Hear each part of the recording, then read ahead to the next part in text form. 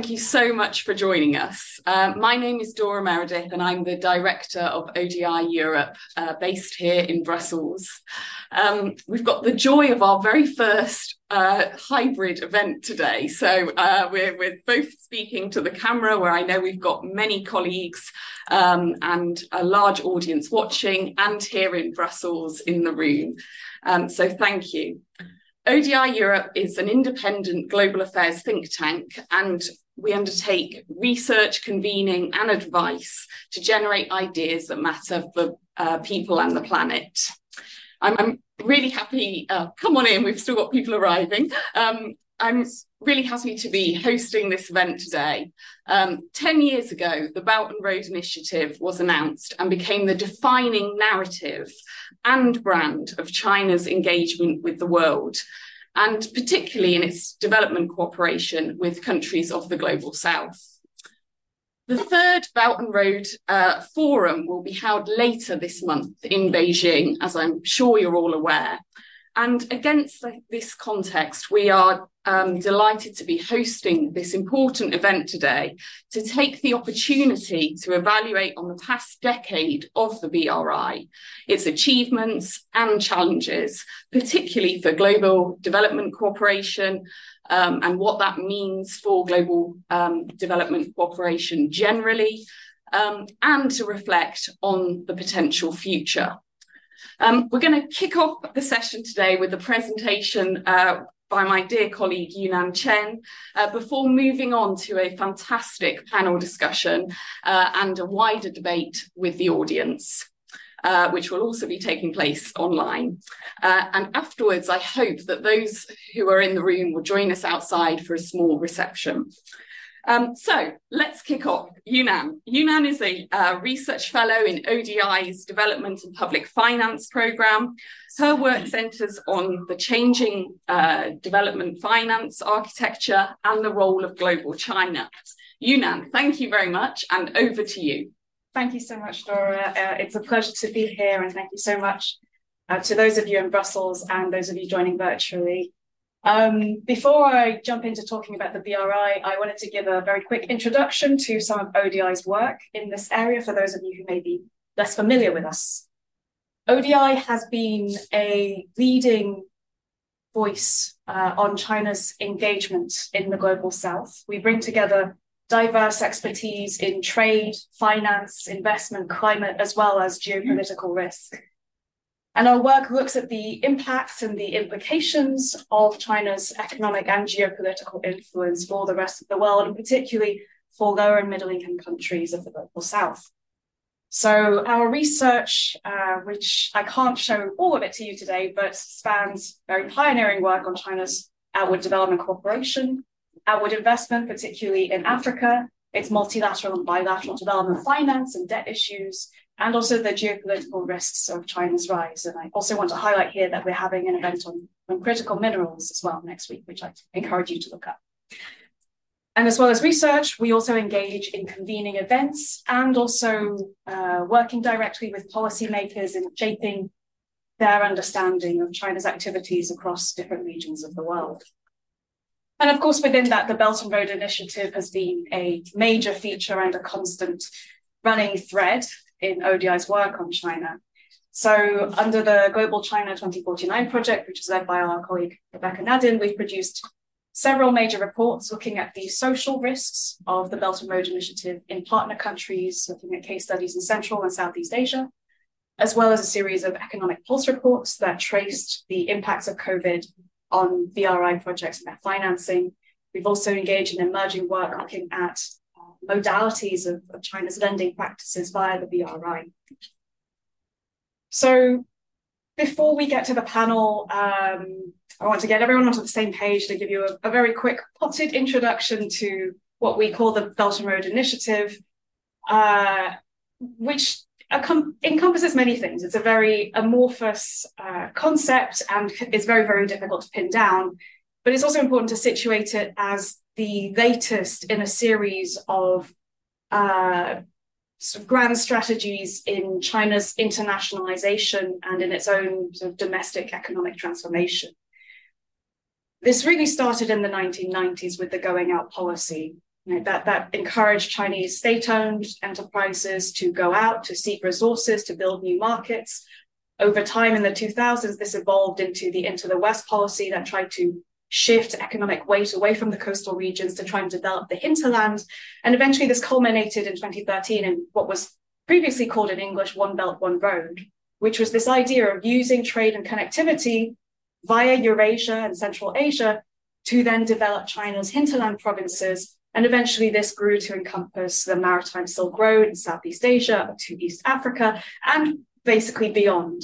So it's very hard to sort of see a region of the world that hasn't been folded into the Belt and Road Initiative in some way. And this has served strategic and diplomatic purposes for China in presenting itself as a provider of global public goods to the world, in securing particular trade routes and its strategic access to natural resources.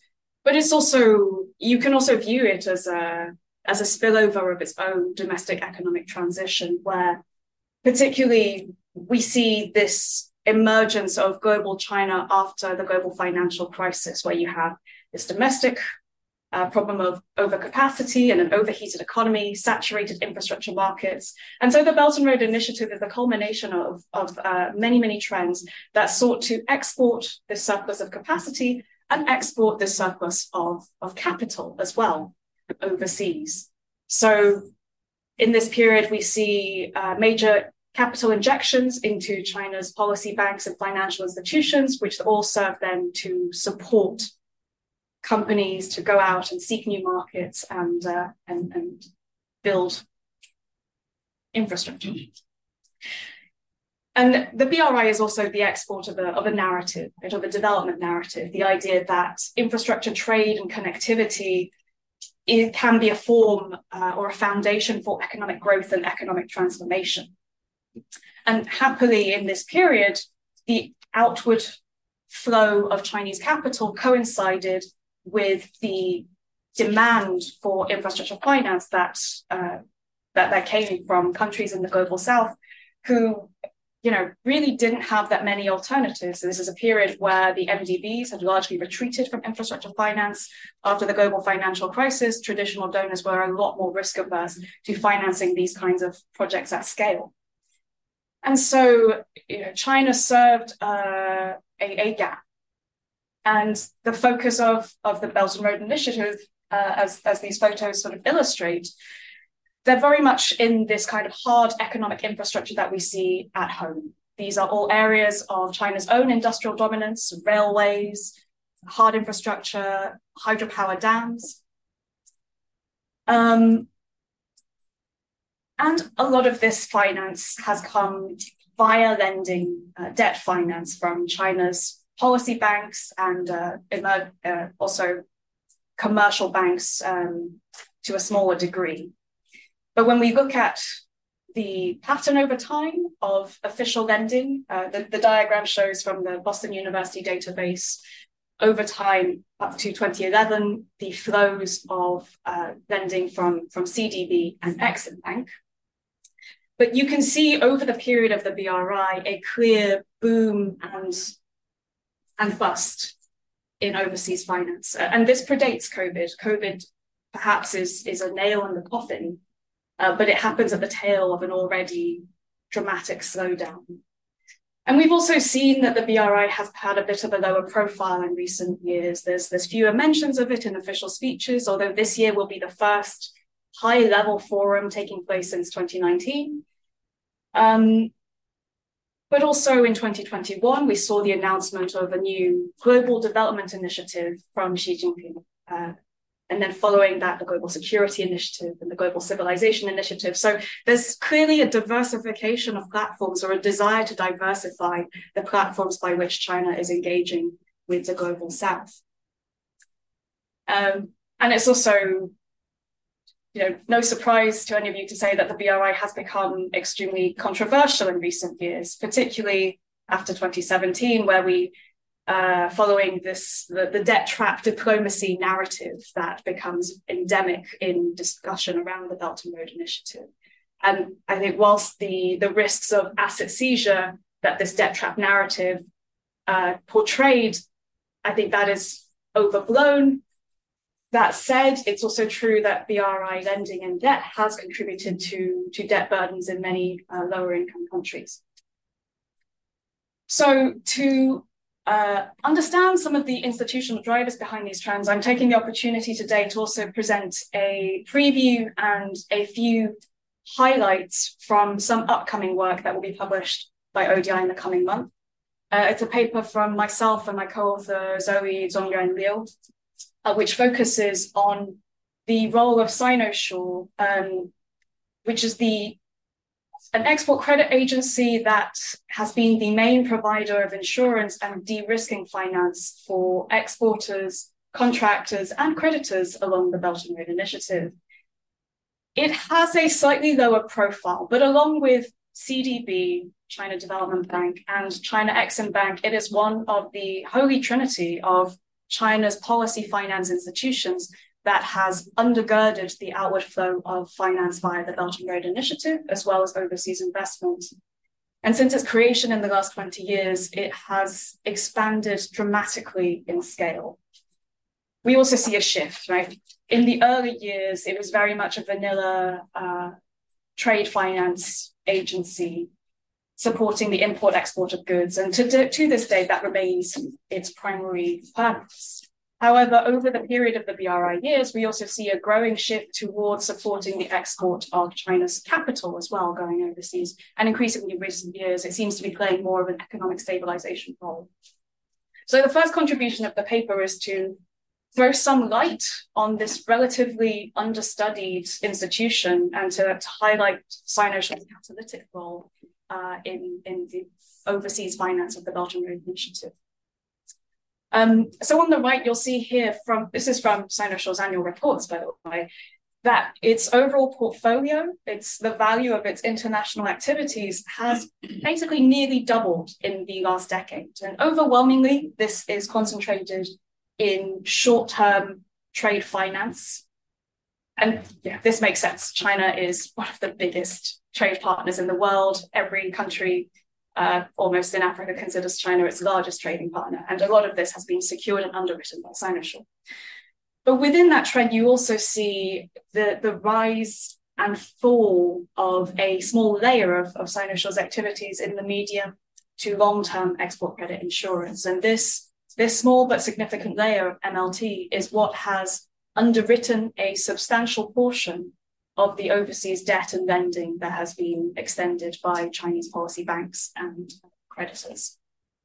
And really, there's a very visible squeeze after 2018, and this coincides with the pullback that we saw in overseas lending from Chinese creditors. Our research finds that Sinosure coverage is seen as important and even essential for some commercial banks looking to invest overseas.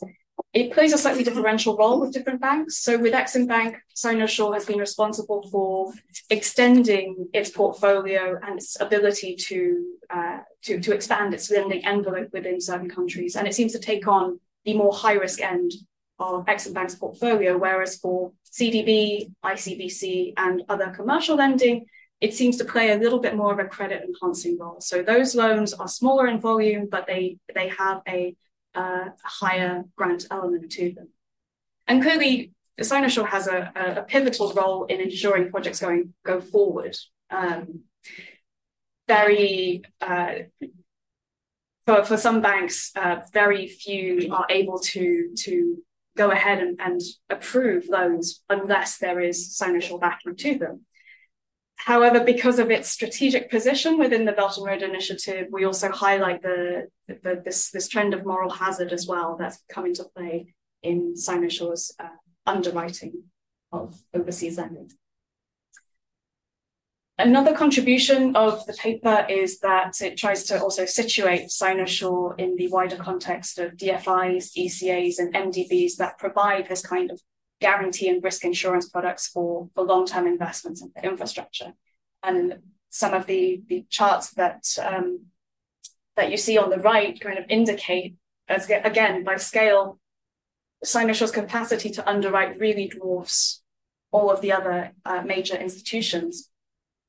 And given its scale and given its integral role within China's financial architecture, this has been perceived as a fundamental challenge to, particularly to the OECD arrangement, as well as to OECD aid practices. Sinosure and China Exim Bank, the two ECAs, are not part of the OECD arrangement. They don't follow the OECD DAC rules on untying aid. In fact, their Exim Bank readily blends aid and export credit together in a form of blended finance that really undercuts the level playing field that the OECD arrangement was developed to support. And this challenge to the OECD regime has been one driver in this modernization process that we've seen over the last few years. And from 2023, the OECD arrangement has implemented some new rules in place to reform the terms of its finance that ECAs can now provide, allowing for longer tenors, and also with plans to reduce minimum premiums.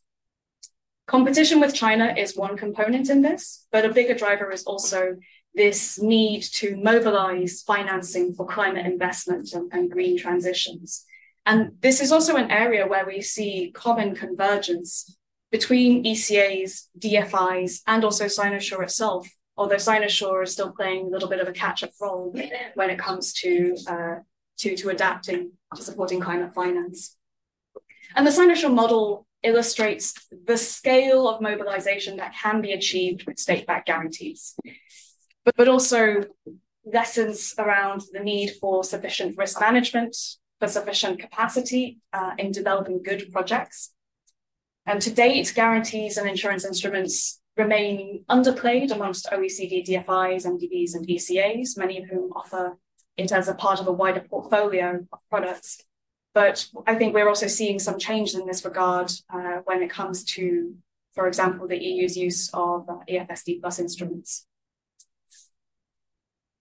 So to wrap up my presentation before we head to the panel, the paper and this research on Sinosure illustrates a lot of these trends and adds another angle to them. We see the pullback from Sinosure in China's wider financial architecture as one explanatory factor in why the BRI and lending via the BRI has seen this cliff drop in the last few years.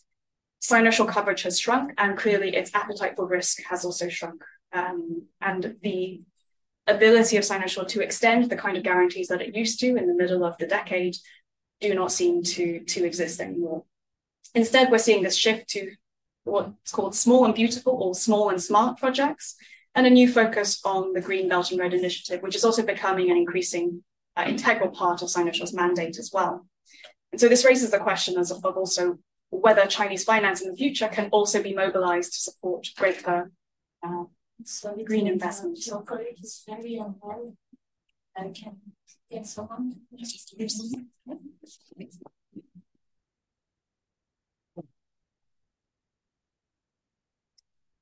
And just to conclude, on some of the future directions of research happening at ODI, infrastructure finance is going to be one of the key areas that we'll be looking into going forward. And in the context of a slowed down Belt and Road Initiative and the withdrawal, it seems, of China from financing some of these big mega projects, what do new infrastructure initiatives mean for this global landscape and the continued demand for also climate investment from the global south? And also continued research on how China's domestic economic transition and the continued relevance of China's capital flows, and what does this mean for industrialization and economic transformation in the global south. And I will conclude here. I think my colleague Linda is just going to attend. Yes. Could you please show us the last slide one more time, please? Thank you. Okay, great. Yes. I have a question on the previous slide when you said that medium to long-term assets represented a portion of the backed investments from the Chinese ECA infrastructure project. And I couldn't clearly see the numbers. My understanding was around 20 billion, just to get a grasp of actually how much ECA is backing infrastructure project against other types. So you can see that in the total proportion. Unfortunately, the orange and red is not very good for contrast, but this is the proportion of medium to long-term insurance cover. So it's very small, right? But in the context of the amount of lending that it's been able to mobilize, this has played a very, very significant mobilizing role. What does that mean? Does that mean that banks lend without ECA guarantees? It means that banks are generally very unwilling to lend without an ECA guarantee in some cases. And we're talking about Chinese banks here. And so for many of these commercial loans that have been part of the Belt and Road Initiative, Sinosure backing has played a very pivotal role. I mean, this chart... 20 billion years is not much. So... It shows how powerful it is. Sorry, I have an update. So Dora, who was supposed to moderate, is feeling unwell. Okay. So we will have a slight change of plan, and I wonder if you now would mind moderating the discussion. Sure. If this session is complete, and then we can move into the... Yeah. Shall we bring the panelists? Yes, please. And sorry for the inconvenience. I'll take over the notes. Do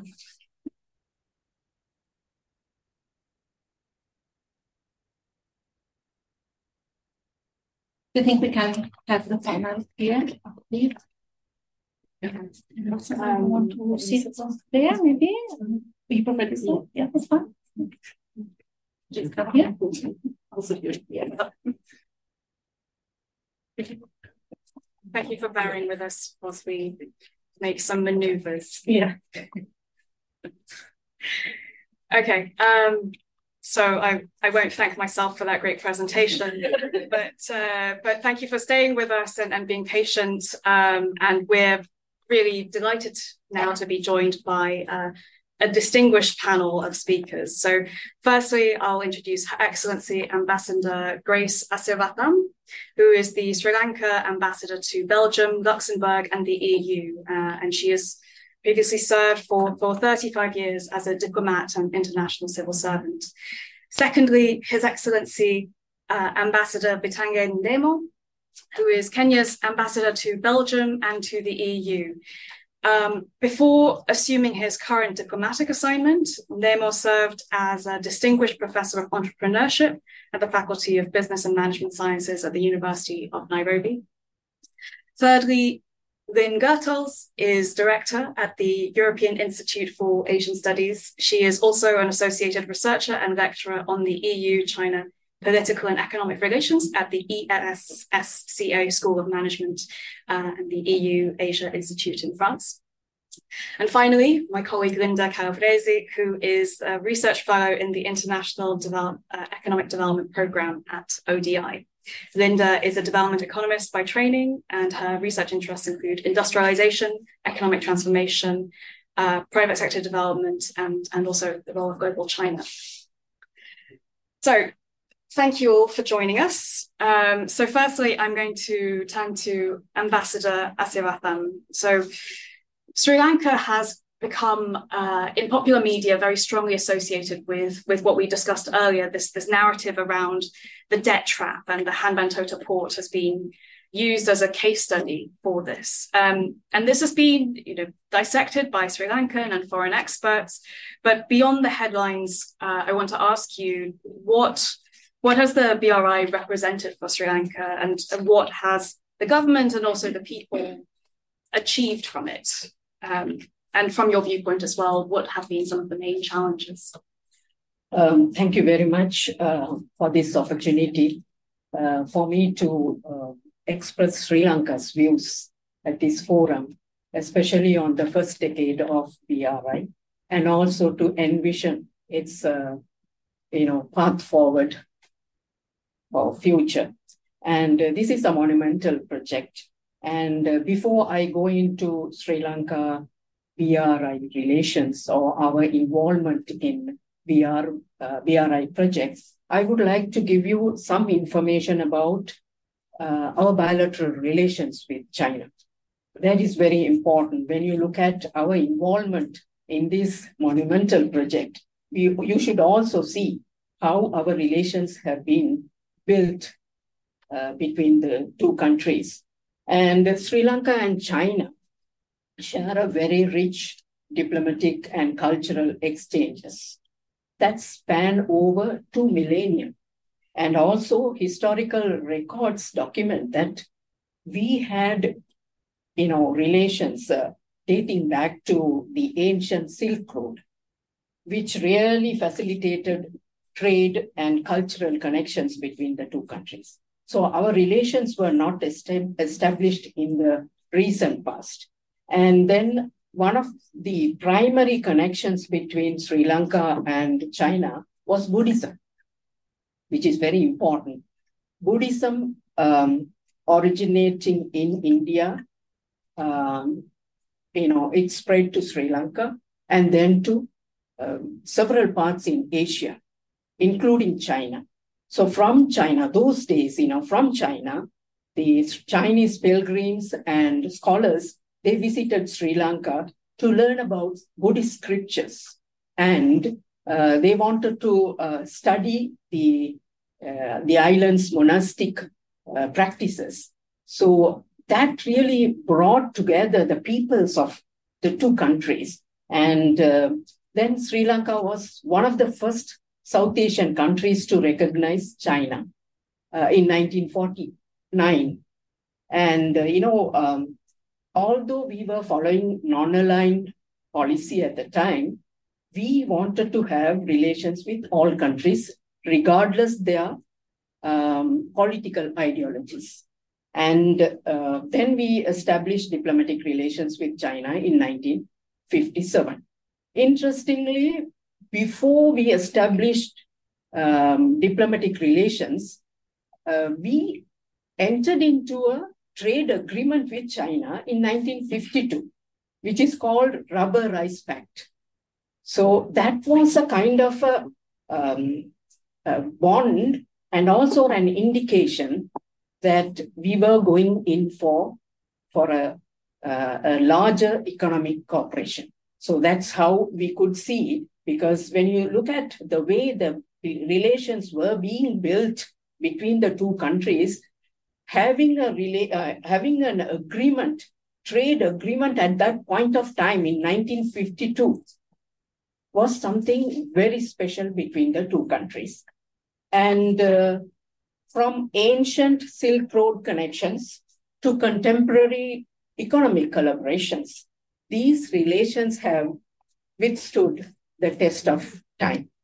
And these relations fostered growth and development. Moreover, both countries actively cooperated in the international forums. Even now, up to now, we have been cooperating with China, and China is helping Sri Lanka. So that relationship is very important for us. And also, we are very responsible international community members. We cooperated in the international forums, upholding the principles of multilateralism and also shared global responsibilities. And additionally, on the relations side, I would like to say that now we have increased people-to-people contact through tourism, businesses, cultural exchanges, education, and so many people visit Sri Lanka. So many people from China visit Sri Lanka, and the Sri Lankans visit China.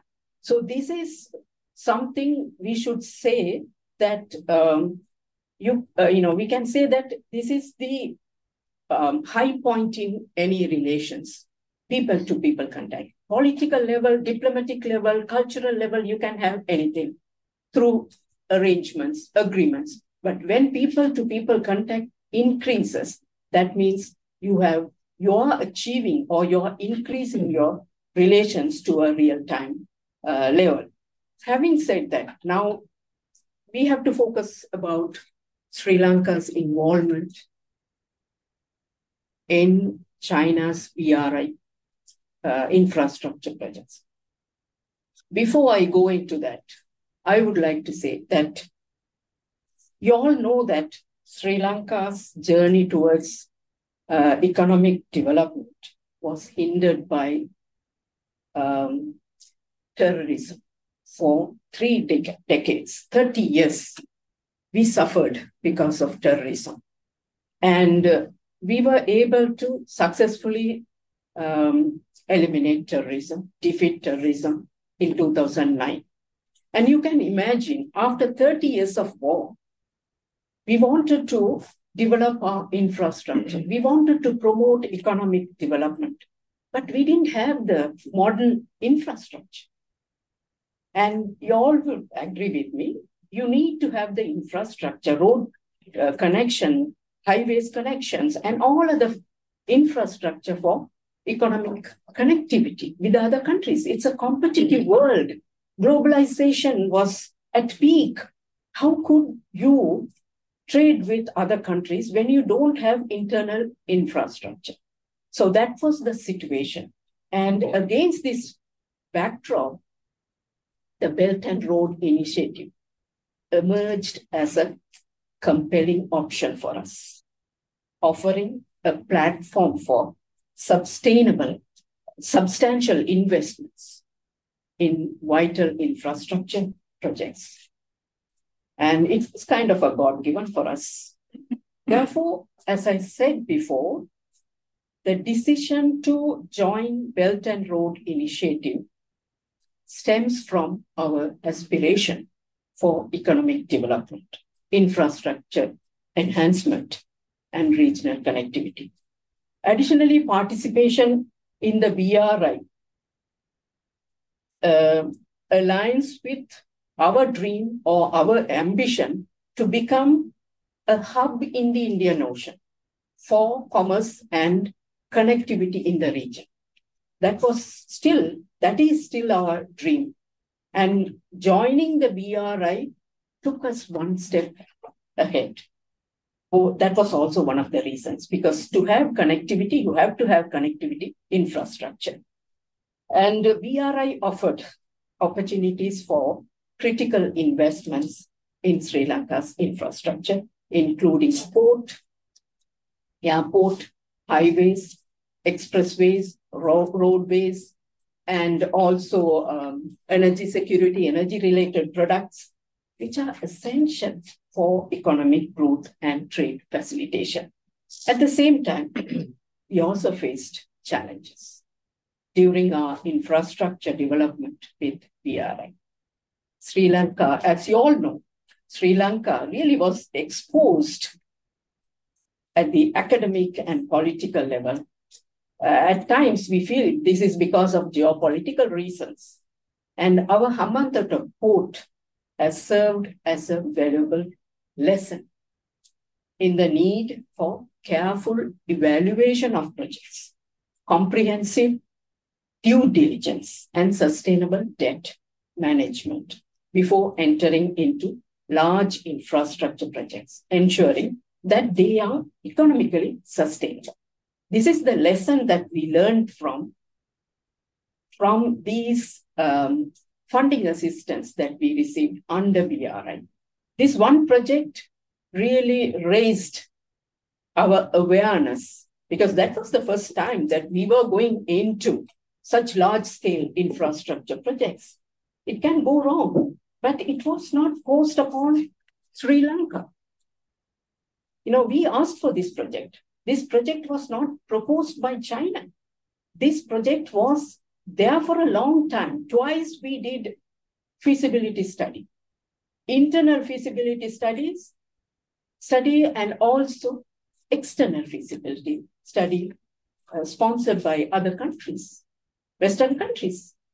And and I don't know whether I should go into DETRAP now, or whether maybe in 1 or 2 minutes I can wind up, then maybe another opportunity if you can give. Yeah, maybe we can wind up and then we will save the DETRAP discussion. So as we move forward, we must also strike a balance between our ambition and fiscal responsibility. We learned a lesson. It's for us. It should not be used under any circumstances to support their geopolitical views or ambitions. And with this, I will stop and then maybe I will take questions. And I would like to say something more about data diplomacy because it started with Sri Lanka. So I would like to come back to you, but for the time being, I'm sure I will stop. Thank you. We'll get a lot of questions about that, Mrs. Ambassador. So thank you so much. And I'm going to turn now to Ambassador Nemo. So Kenya, of course, has also been another major partner along the Belt and Road Initiative. We've seen flagship BRI projects in the form of the standard gauge railway, the Lamu port. It's an important node along what's been called the Maritime Silk Road. But China is also not the only partner for Kenya. Right? There are other development partners that have played a critical role in the development of the Northern Corridor, for example. So to go broadly, what have these 10 years meant for Kenya's development strategies? How has the BRI shaped Kenya's interaction as well with the EU and with other development partners? Thank you. And I think my colleague here has summed up almost similar experiences that we've gone through, and it's like a growth process. Kenya was colonized by Britain, and even after independence, worked very closely. Almost all our exports went to Europe, and most of the initial development after independence was largely from the Western world, borrowing from the World Bank and other agencies that IMFs and other stuff. But it didn't work.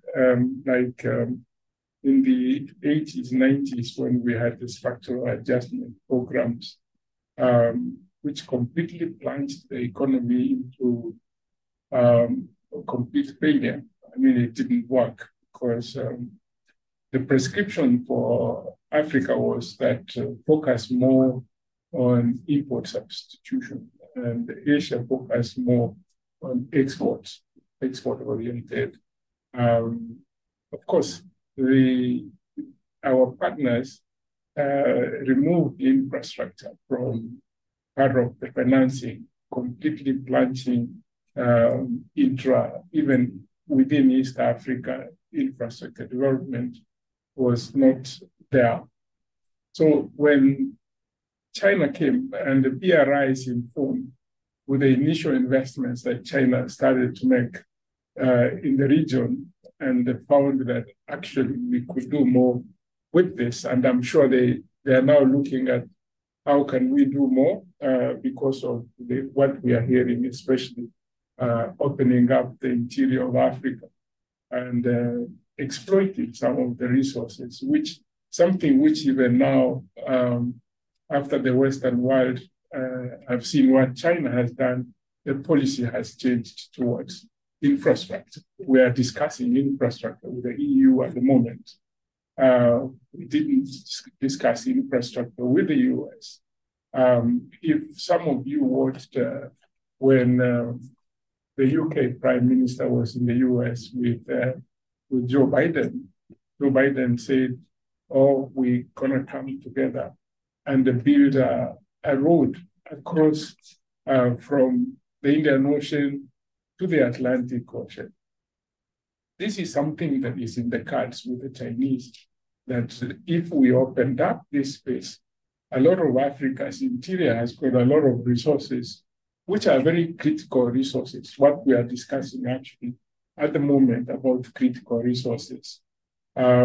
So the Western world is now waking up to the fact that China helped open up the space to see some of the things that we were not able to see, that some countries in Central Africa didn't have complete or no infrastructure.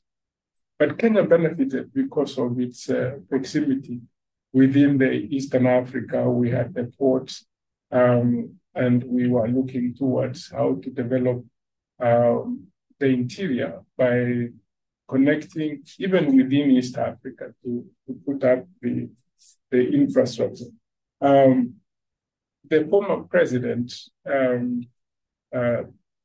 President Moi, fell out with the Western world. And I think there were allegations of corruption. And when he fell out, the President Kibaki came, who was his deputy, and he says, this fate we are facing East now. If you had asked a small question, who has been the best performing president of Kenya, it would be Kibaki, simply because he found the relations with China actually benefited Kenya, that Kenya moved from a low-income country to a lower middle-income country within a very short period of time. The absence of conditions from Chinese loans, and something I say that the West even now are making mistakes by creating too many conditions. I mean,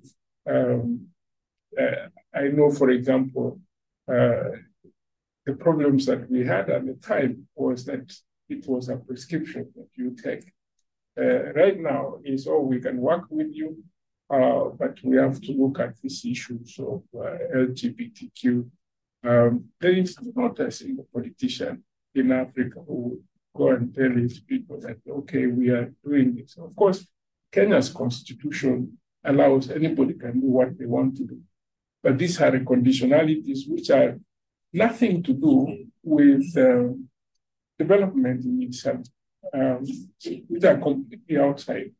I'm saying this because it's probably going to affect and if we're talking geopolitically and give China a space to actually dominate where they could easily have very easy discussions with Africa.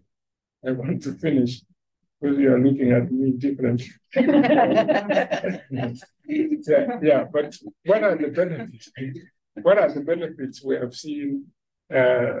China actually opened up into regional trading.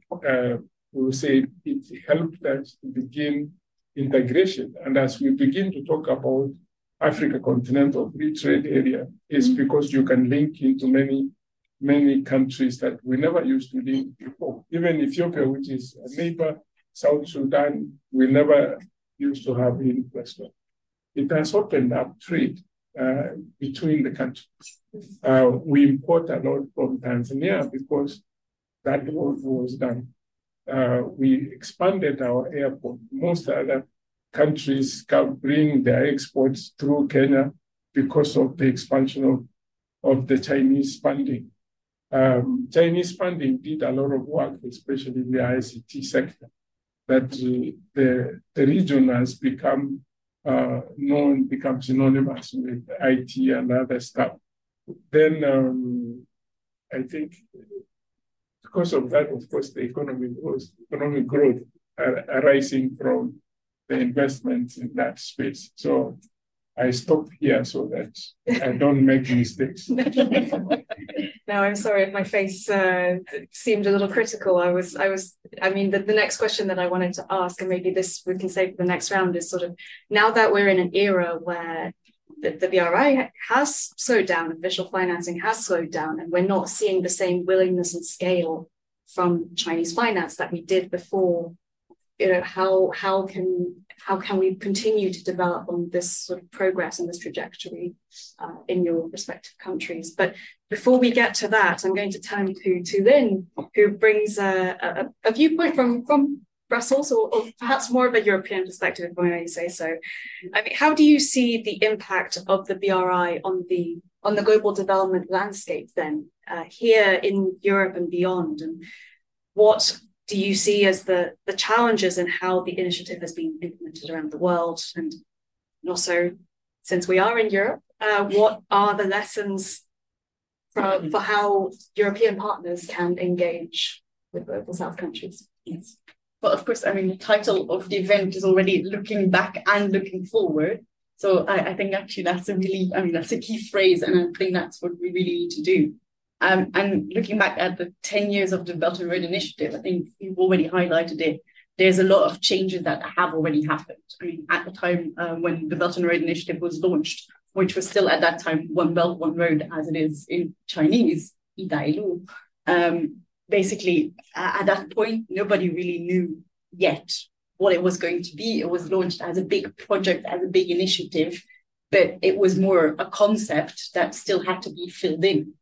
I mean, I had people, Chinese officials, local officials actually asking me like, what should we do? So, I mean, I think over the past 10 years, that concept has grown. And I think it has also grown upon China to a certain extent, as well as on the beneficiaries. I think, of course, I mean, China has therefore also gained some leverage in the beneficiary countries. I think, well, of course, it is still mainly infrastructure based, which is not always the case for other initiatives from the European perspective. But I think also compared to like traditional development operational aid loans that have been provided by more Western donors to a certain extent, I think China has taken a very different approach. And I think that has been the major issue or the major thing that has challenged other existing initiatives. I mean, China has a more of a business take on it, a bit more market driven and like contract based. Which was less the case for others.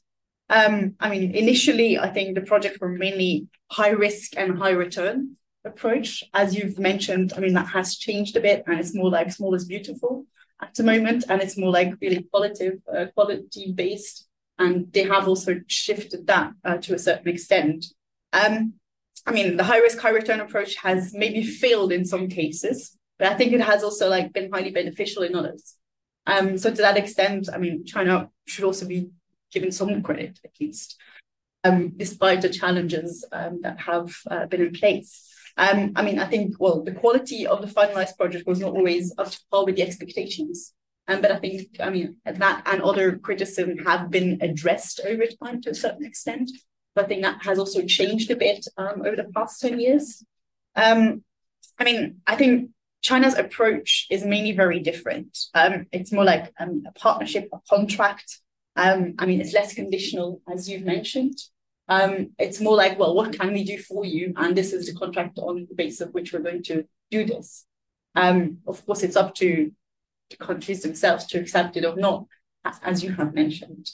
I think one of the main things that China has been doing by the BRI to a certain extent is, of course, the Global South has been voicing quite a bit of concerns and frustrations with the existing multilateral governance system, the way development cooperation has been taking place. And so to a certain extent, you also see that with like the BRICS expansion and the interest for BRICS and other initiatives. So they're trying to find some solutions to a certain extent.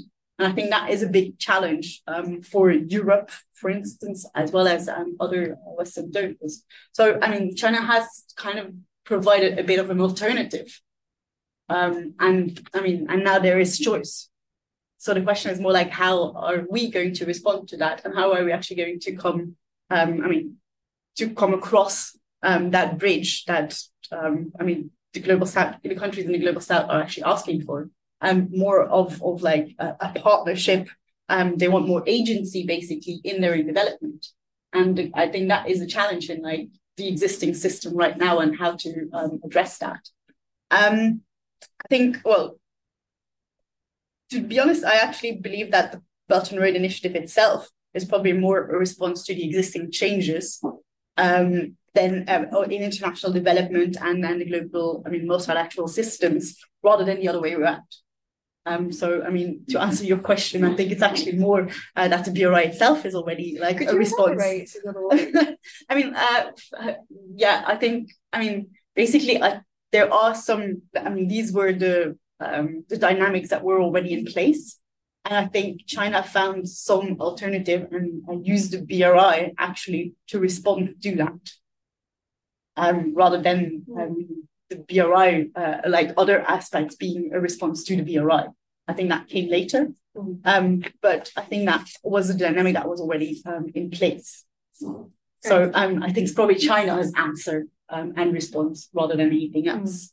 I mean, I think like there's also like a question more from countries in the global south that they want to have that agency and that, I mean, responsibility to a certain extent for their own development, and not only being expert countries for raw materials, for critical materials especially, but also to be able to provide that added value to products and to really like economically develop.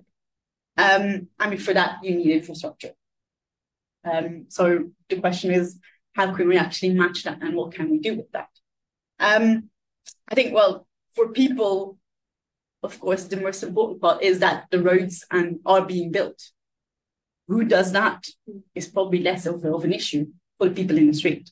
So, I mean, the road is there.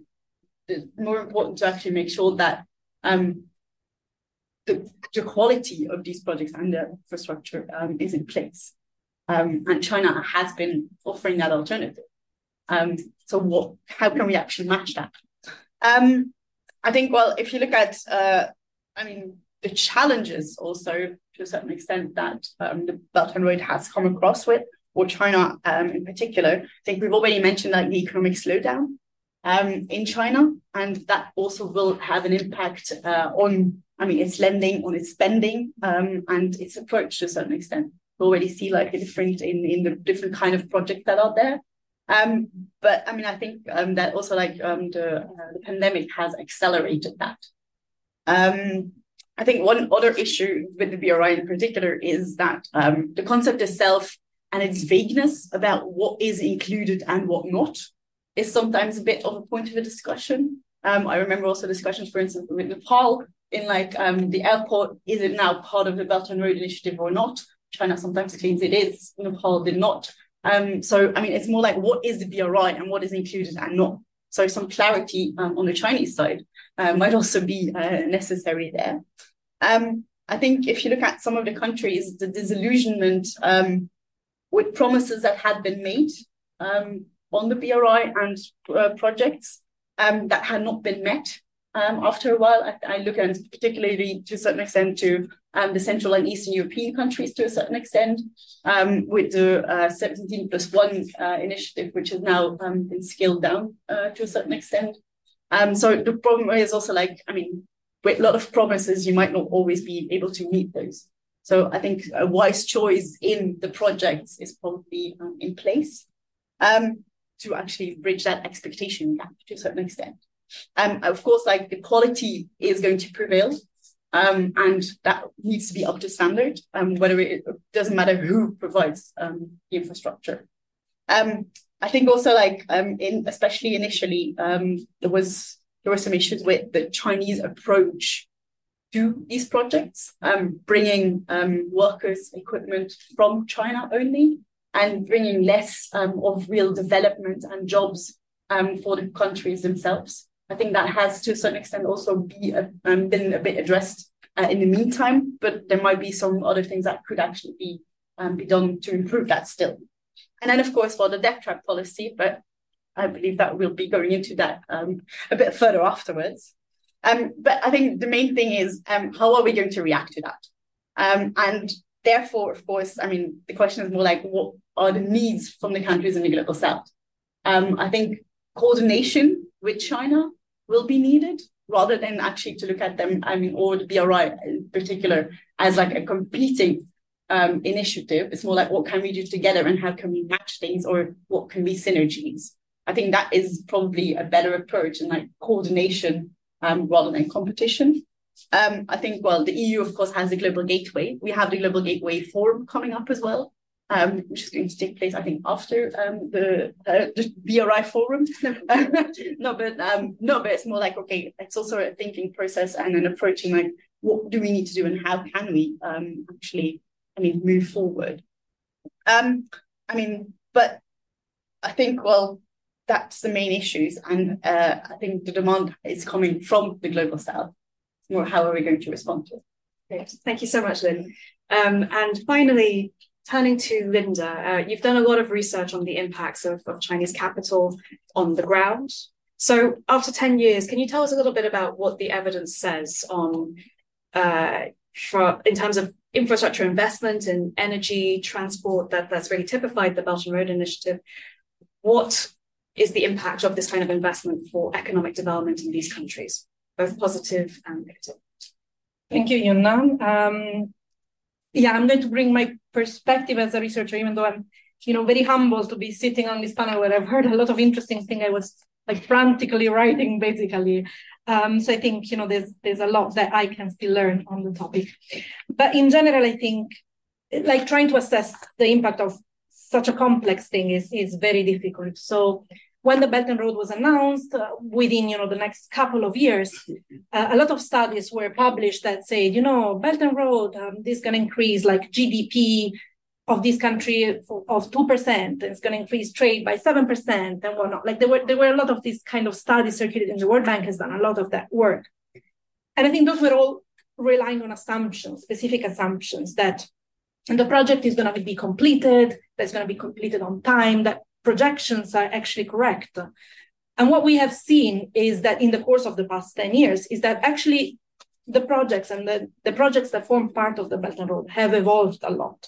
So some have been canceled, some corridors have been reshaped, some price tags have been reduced. There's this famous example of the port of Chopio in Myanmar that was supposed to be a sort of $7 billion project. And then the government of Myanmar, the previous government of Myanmar, the National League for Democracy government, wasn't particularly happy about it. And so they went and renegotiated the price tag and sized down the port and so on. So a lot has changed compared to those early studies. So it may seem like a platitude, but to actually understand the impact of the Belt and Road, you have to look at the country cases and other project cases and to look how each of them has played out on the ground. In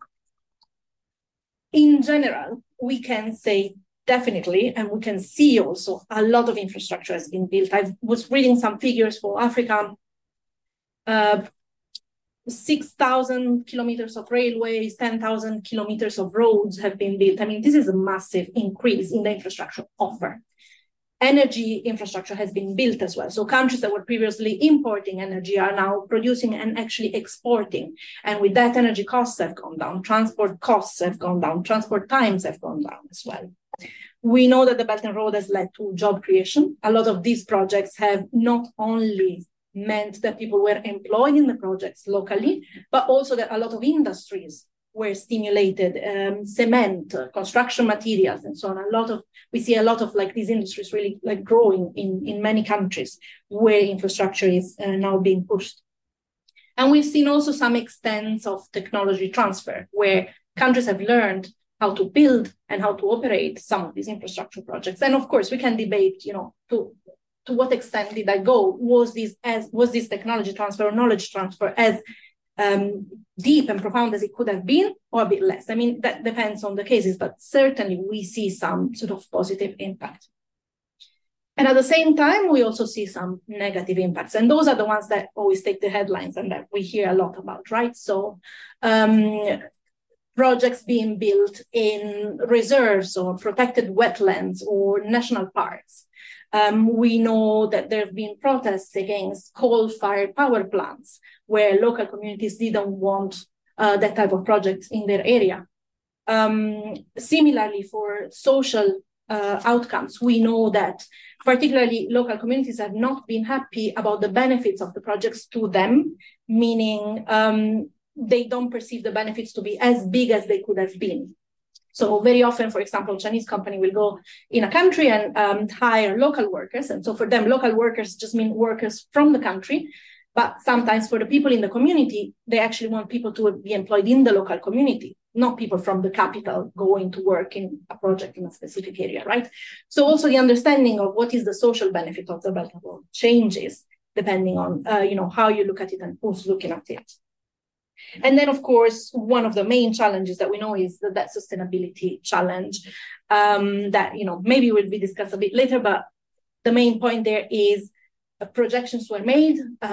at a certain period of time, and maybe these projections were too optimistic, or maybe they were done at a point where countries were themselves feeling optimistic. A lot of countries had maybe natural resources revenue. We're talking about the early 2010s or late 2000s, when there was this commodity boom, where there were a lot of natural resources, where prices were high. So countries felt very confident that, we can borrow now and then we can repay. And maybe things didn't go that way, or not in all cases they went in that way. So there have been some challenges in that sense. But from my viewpoint, I think rather than breaking this down, it's important to also consider this more in general, like holistically. What has the Belt and Road led to? So infrastructure has been built, but has that contributed to growth? Has that contributed to a change in the way an economy works, a change in the way, a change in the way an economy, for example, produces, and so on and so forth.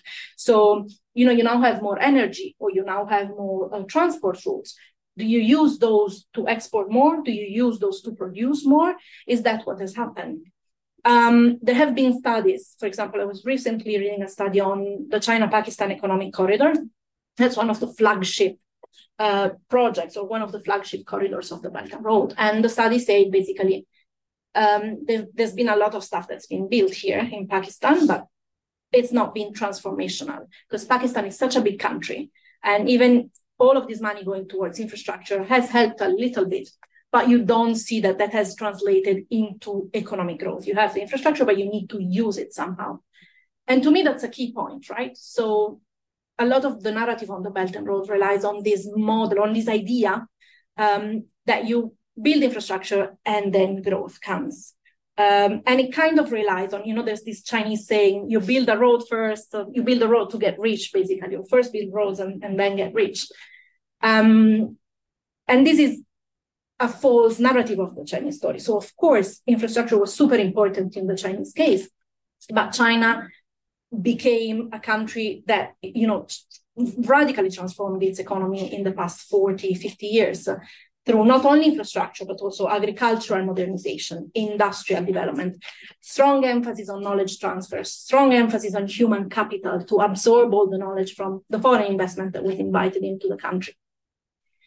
So my takeaway kind of, on the Belt and Road discussion is, it's great to have the infrastructure. You need the infrastructure, you absolutely need it. I mean, I think it was made clear, but that's only one part of the story. So you need also, the infrastructure is not an end, it's a tool. So you need to use that to actually then invite the investment, promote not only foreign, but also domestic investment, and promote, that sort of like transformation of the economic structure that allows the country to then generate sustainable growth rather than just building the infrastructure and leaving it there.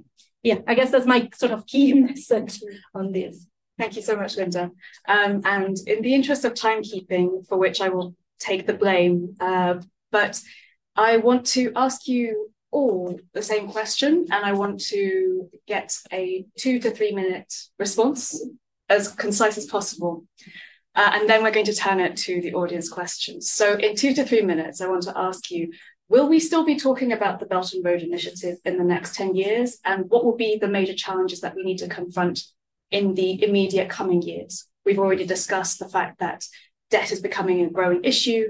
Interest rates are very high right now, and maybe we can't sustain the same kind of infrastructure finance that we could in the earlier decade. But what does this mean for the Belt and Road Initiative looking forward?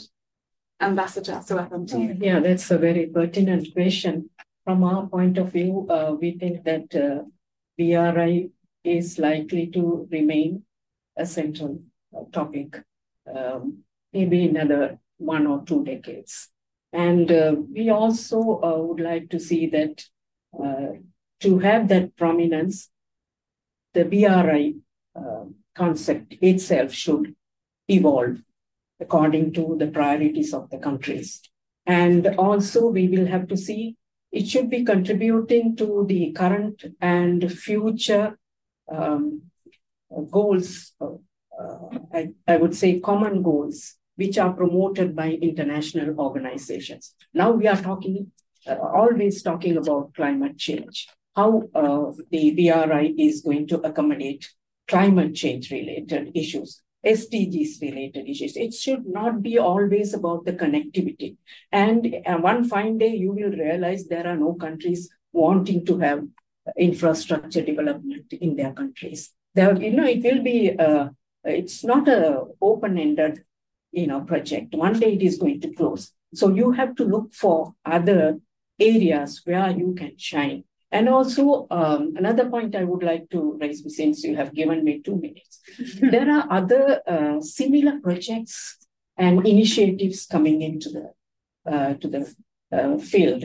And one is about the European program, Global Gateway. And likewise, other countries are also trying to give similar initiatives or projects to countries in the neighborhood. And everything is based on what is happening in the area of geopolitics, globalization, and all that. And so, we need to see whether BRI will withstand that and whether they can change their programs. They cannot continue their program at the way that they have been performing, and the focus and scope should change. Thank you. I'll come this way. So, Linda, that's to you. Sure. So I think that's a very interesting question, because if you had asked 10 years ago, in 10 years, we're still talking about the Belt and Road. I think a lot of us would have said, no, like, this is just a name, this is just a fad, and we don't really even understand what this is, right? Like, we don't understand what is this, why does it, change names? We don't have a list of projects. We don't know what is Belt and Road, what isn't. So going by that and thinking that, those sort of questions have been disproven, I think in 10 years, we'll still be looking at something that has this sort of like Belt and Road kind of label or framework. But what will happen is that it will look quite different from what it is today.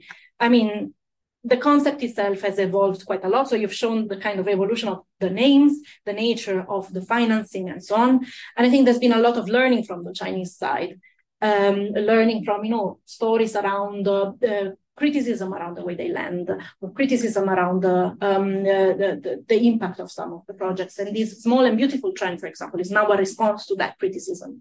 So as things evolve and go along, I think a lot more issues will arise in the way infrastructure is being built and financed. And the Chinese constructors and lenders, but also others, will learn from those issues and will try to improve. So we will look at something in 10 years, but it will be slightly different and hopefully better for the countries that receive and host the projects. Thank you so much, Linda. To you, Ambassador. Thank you. I would agree with them. If you look at the history of development, when the British and the French were fighting over textile industry, learning from one another, I'm trying to bring in theoretical assumptions that when you are a monopoly and others see, they would get into the space and minimize your earnings. So what you're seeing happening in Africa now, Ethiopia is looking into a structured relationship with China, where there is technology transfer, where they lessen the number of Chinese who are working. The same thing South Africa is looking at the same thing. Anything at that magnitude is like marriage, there is a period of adjustment. You begin to understand that you can negotiate some things. This is what is happening in Africa now. We can negotiate with the Chinese on this. The good thing that can sustain China longer is that they are not interested in advancing their ideology. They can work with you as capitalists, and they don't care what you do. They can do what they're doing ideologically at home, and abroad they're doing a different thing. Europe is coming with a global gateway. For them to be competitive in this space, they would have to do a few adjustments, and that would happen. India is coming up because of their poppy technologies, and some Asian countries. What US did to Korea and other things. So this is development has never been that you can wake up from somewhere and develop. If it wasn't for Nixon, China would not be where it is at the moment. They said, we'll give you technology, forget about these Russians. And then they flourished from just that meeting that Nixon went to China. And this is going to happen. There will be competitors. They will probably have a better world where there is a competition. Just to come back to you on a very minor point, you mentioned the EU Global Gateway, and of course, I think there are many of us in the room and beyond who are quite interested in this as well.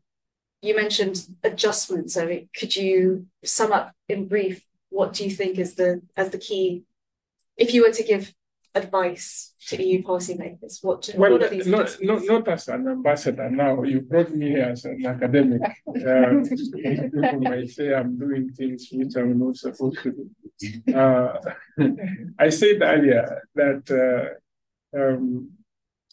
Europe should not be the moral policeman of the world. And the moment they realize that once people develop, they also aspire to be like, it would happen at some point. But to put it ahead, it gives room for others to come in and say, forget that nonsense. We are here, we can help you with this. So this is, I hope you have understood what I'm saying. I'm sure the message will travel home. Yes, thank you. And finally, then, will we be talking about the BRI in 10 years' time? I think I agree that we will still be talking about it in 10 years' time. But as we have seen over the past 10 years, indeed, maybe in a different format or a different kind of project or a different kind of approaches, that probably, I think is a good thing. That these projects evolve, also the approach, and that they actually respond to existing needs, to existing criticisms and challenges to a certain extent. So to that extent, I think what we need to look at in particular is, the infrastructure. Of course, there's still a lot of infrastructure that needs to be built, but once the infrastructure is built and is there, what do we do with it? And I think that's the next step. And actually in integrating that also in a bit of a bigger framework, and moving beyond just having the infrastructure being built. So I think to that extent, there's also like a role for the EU in terms of, maybe not as a policeman, of course, but more in supporting, maybe technology transfer to a certain extent, but also in terms of capacity building and helping support and developing these roads and what to do with them. You see what the US has done, very high tech to India to shut up China. So the competition is the best thing for us who are developing. That's a great final statement to end this round of questions on. So I know you've all been sitting patiently, so I'm going to throw it open to the room and also to online viewers. Somehow we will also get your questions, but to the people in the room first, does anyone have a question for the panel?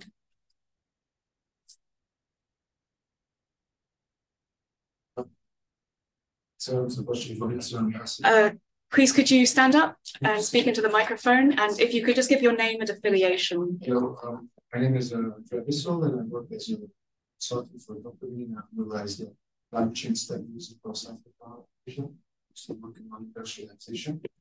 And regarding the question of cooperation, that's what I've noticed on the ground. It's that essentially companies cooperate. For example, there's one rail line between London to Ibrahim with mines all along the rail line, which are Chinese owned, Singapore owned, Indian owned. That line is owned by Congo, French and US government, and they're renting the line towards these companies working. And at the same time, they're opening up a second mineral port so that Chinese can export minerals that they have mined in one. So, and the second example is Gécamine, what happened to Gécamine with TRC, where in 2008, the World Bank in Belgium and USA promoted its privatization. At the same time, capitals from Australia, from Zambia, from Belgium came in, bought it, and then sold it back to the Chinese. And then the Chinese operated those units. And so Jagamin broke down into 15 mining pods around, and actually now in 2023, out of those 15, 13 are Chinese owned. So essentially, I think, in my opinion, BRI is a pragmatic approach to economic development, which actually, like you said, follows capital flows from China. Essentially, these few countries have been to, I noticed that they were pragmatic answers to export raw materials they extracted from mining wood, and actually to import the goods that they sold in countries. So BRI exists as long as China is an economic superpower and will import minerals and whichever commodities from the world, export its goods to the rest of the world. I think it will rely on infrastructure to advance its commercial policy. Did you have a question for the panel? And so my question is, how do you see that cooperation between capital flows from you or whichever other country that you moved out Singapore and the capital flows from China? Do you see cooperation on the ground? Do you see companies talking to each other? That's going to be designed by companies to work together. For example, a rail line to export commodities, mineral imports, electrification lines to for industrial zones, setups, and this kind of thing. So do you see cooperation? Are there any other questions? The gentleman in the back. Ambassador Tanzania. Thank you very much for the invitation. The ambassador message. I'd like to congratulate on the sentence for the good way and where they have presentation very well. Allow me just to put it more clear, maybe I did understand the way the second presenter made it on the need for infrastructure and the use of those infrastructures.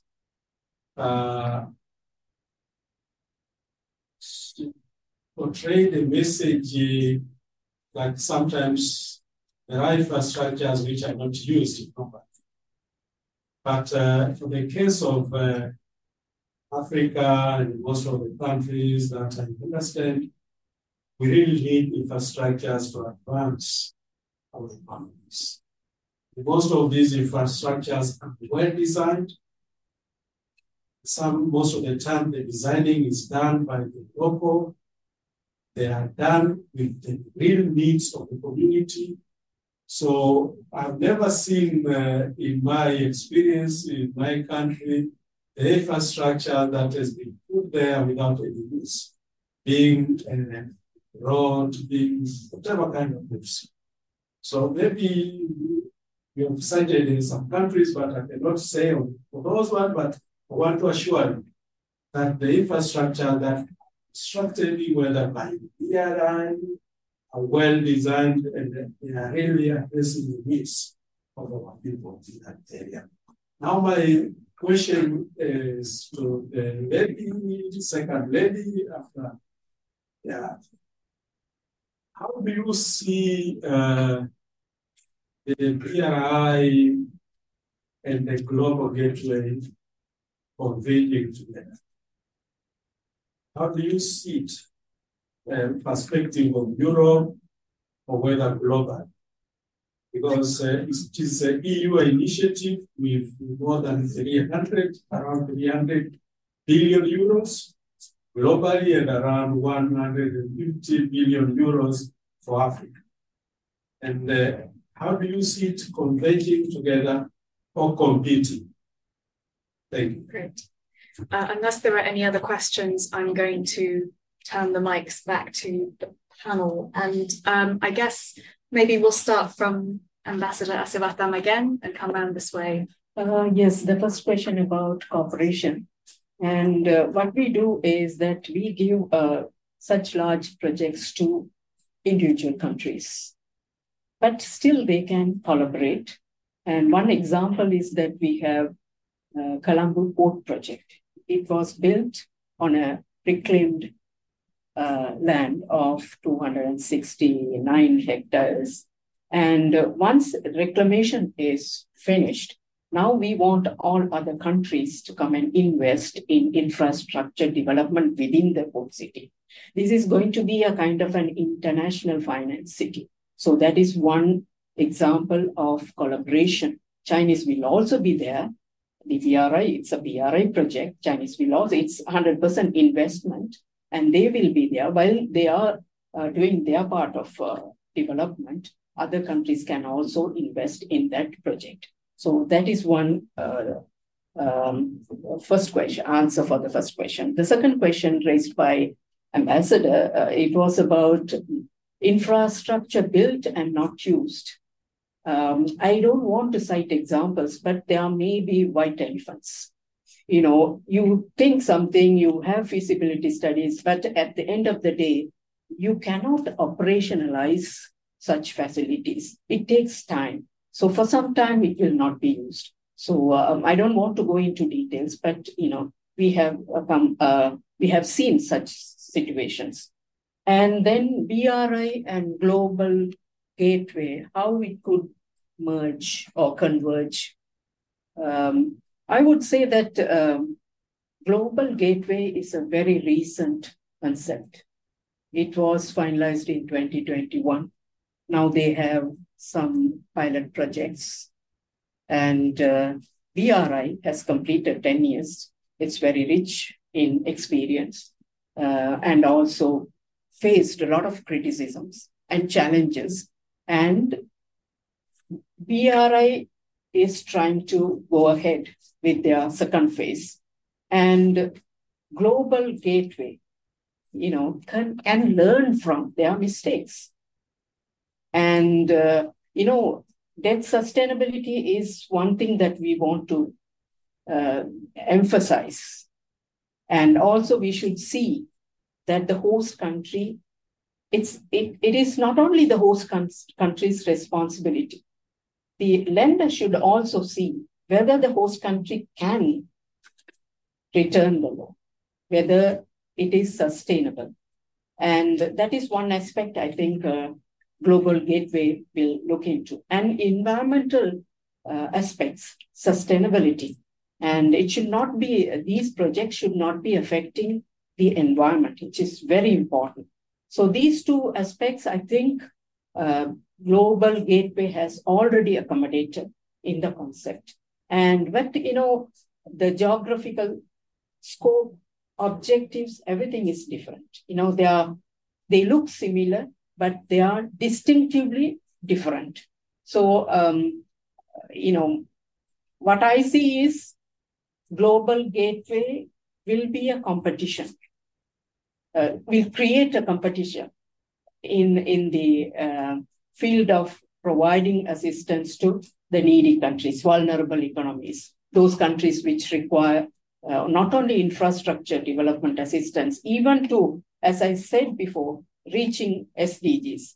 And here I think if the Global Gateway gives you good conditions, then people will turn to Global Gateway. And also, on the downside, you know, after 10 years or 15 years, people will look at the infrastructure projects completed by BRI and they will see whether they are performing, whether they are helping the country to, you know, develop their economies. If they are not, and if that traps them into a bad debt situation, then they will have to see whether they will have different options to look for. So this is what my reading about these two initiatives. Thank you, Ambassador. Linda. Thank you. So thank you very much for the question. I think it's a very interesting one and one that pushes us to reflect a lot, you know, with how can, you know, infrastructure planning be improved? So I'm going to give you one example that comes from the country, your neighboring country of Uganda, which is a country where I do a lot of my research. So one of the sort of most visible projects in Uganda, at least for those coming outside, is the road that connects the Entebbe airport with the capital city, Kampala. Of course, there's a similar road in Kenya, an expressway in Kenya. I don't know the story that well, so I'll speak about the Uganda case. So that road is great for people who fly into Uganda, want to reach Kampala. It used to take like 3 hours with all the traffic to reach the city. Now with the expressway, it takes around 1 hour. So it's fantastic, for the city elites who want to travel in or out. The project costed around 400 million USD, so quite expensive. So now the question for me is, how are you gonna get that money back? That road is not very much used. So when you travel on that road, there's actually like not so much traffic.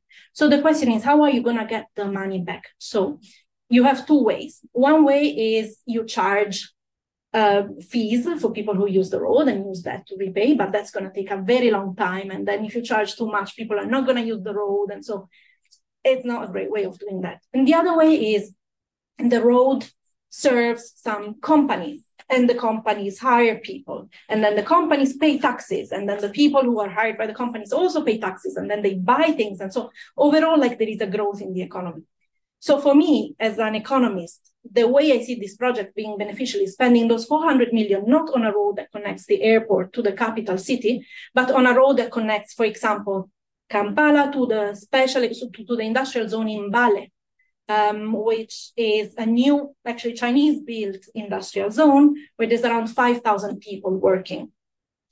So connecting that industrial zone to the market is actually, to me, a better way of spending the money. So my sort of point is, I'm someone who studies industrialization and economic growth.